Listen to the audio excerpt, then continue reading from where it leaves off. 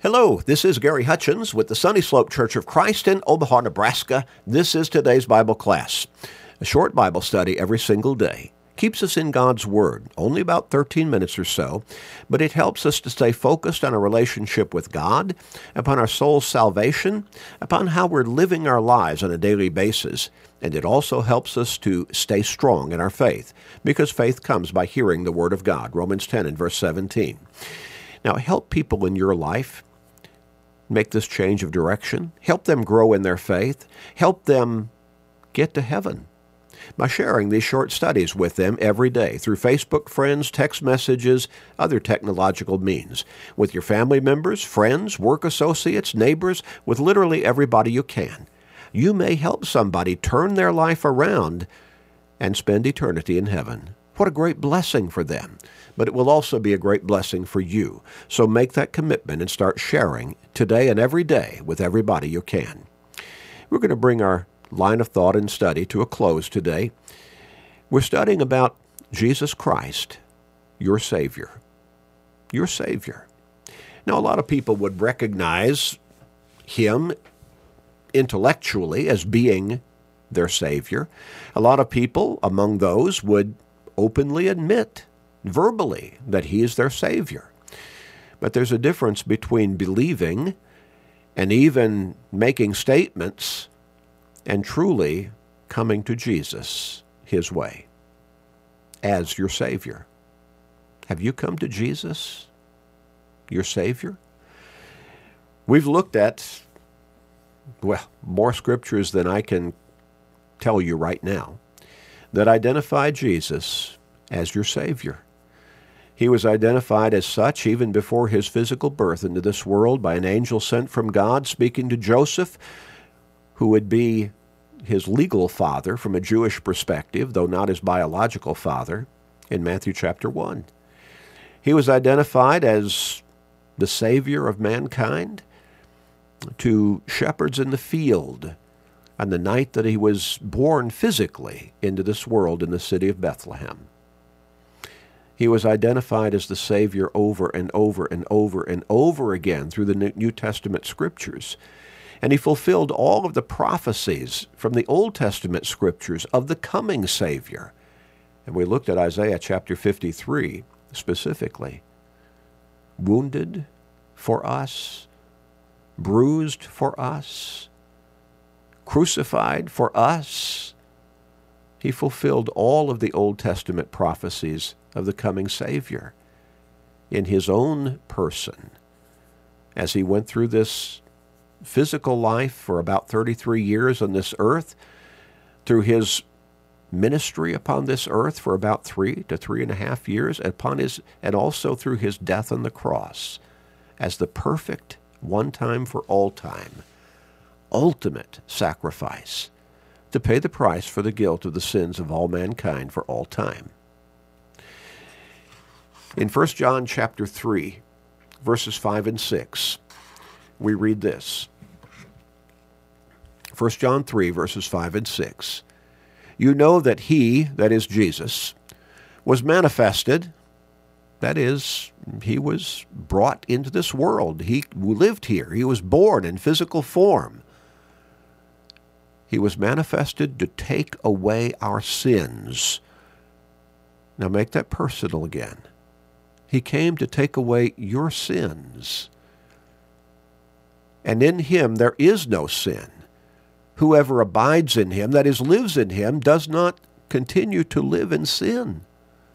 Whoever sins has neither, and that is, continues to live a lifestyle of sin, has neither seen Him nor known Him. Are you still living in sin?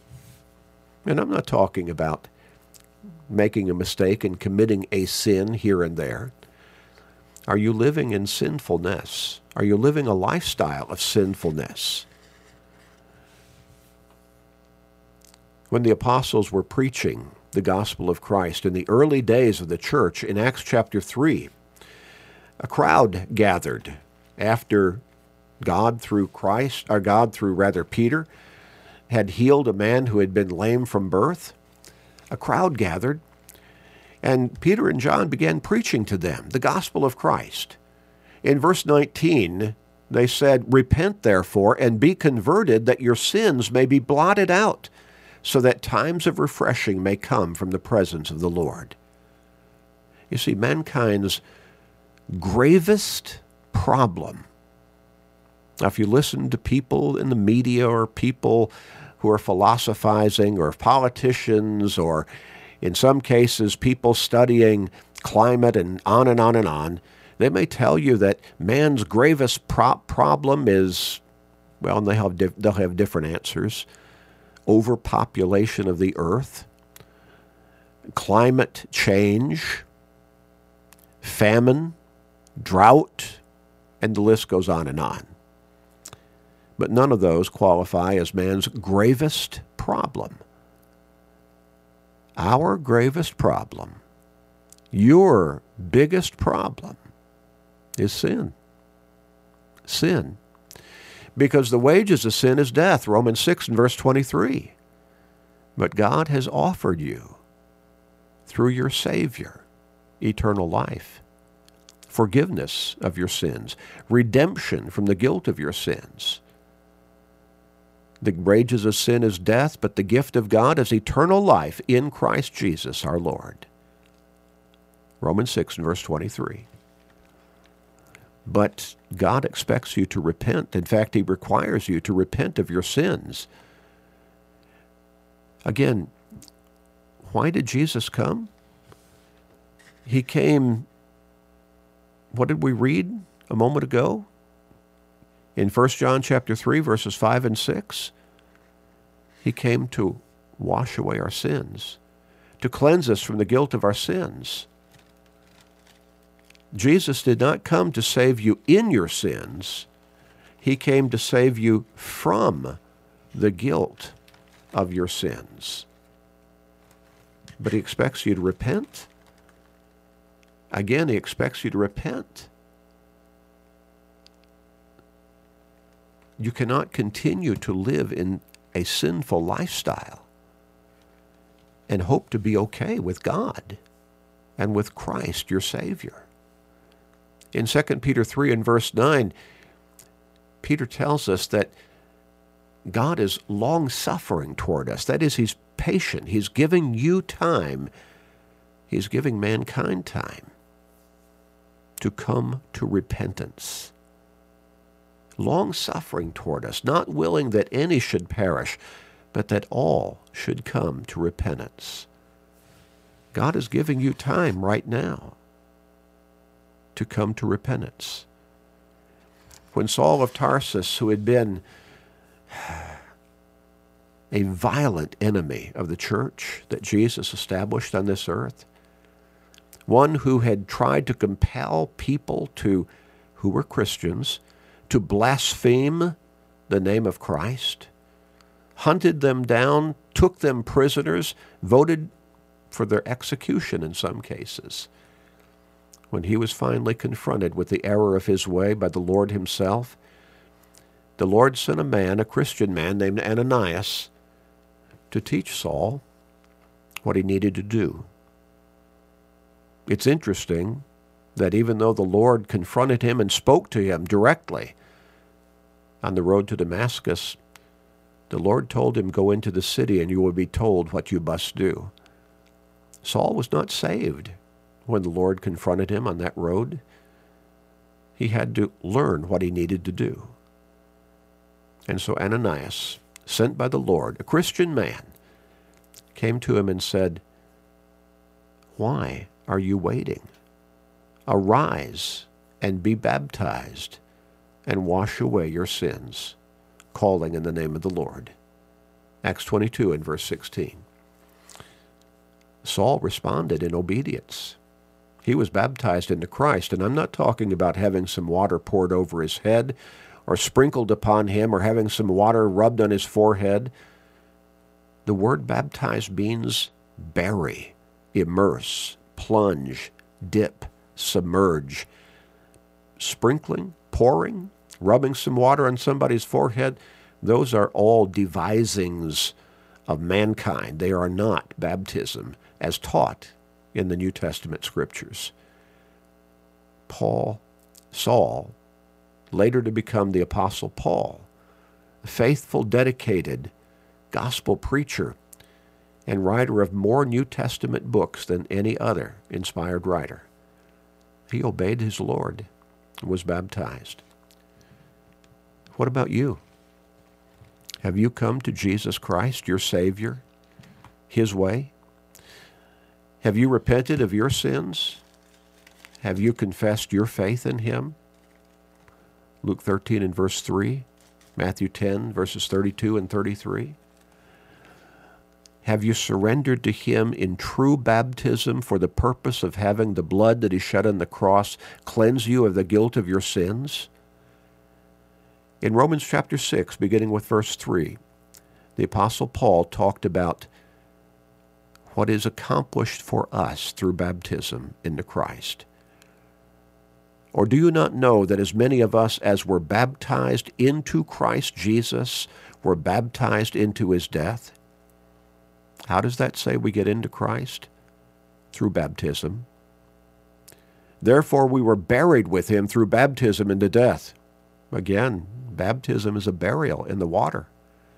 That just as Christ was raised up from the dead by the glory of the Father, even so we also should walk in newness of life. Jesus was literally buried in that tomb after He died physically on that cross, and then He arose from that grave alive.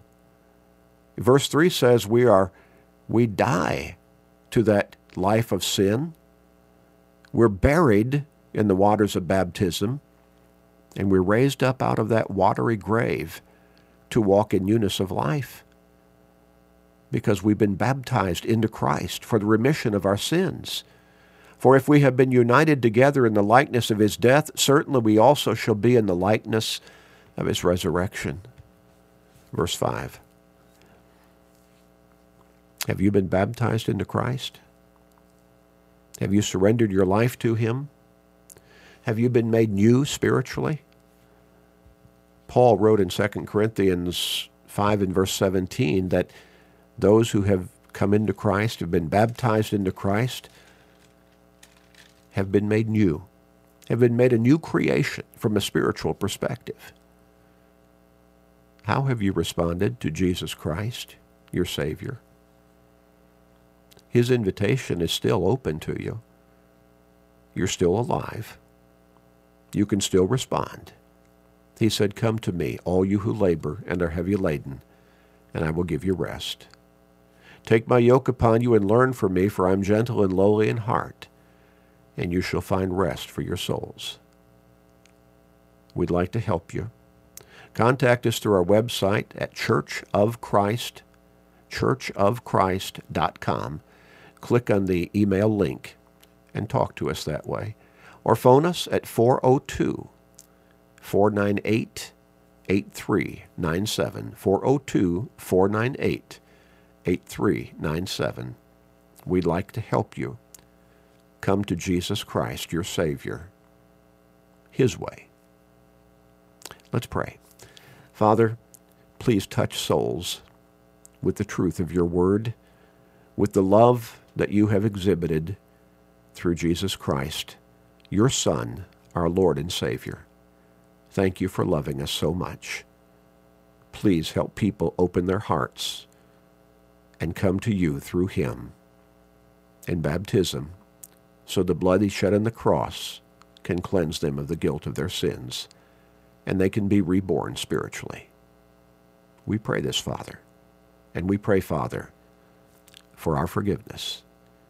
In Jesus' name we pray. Amen.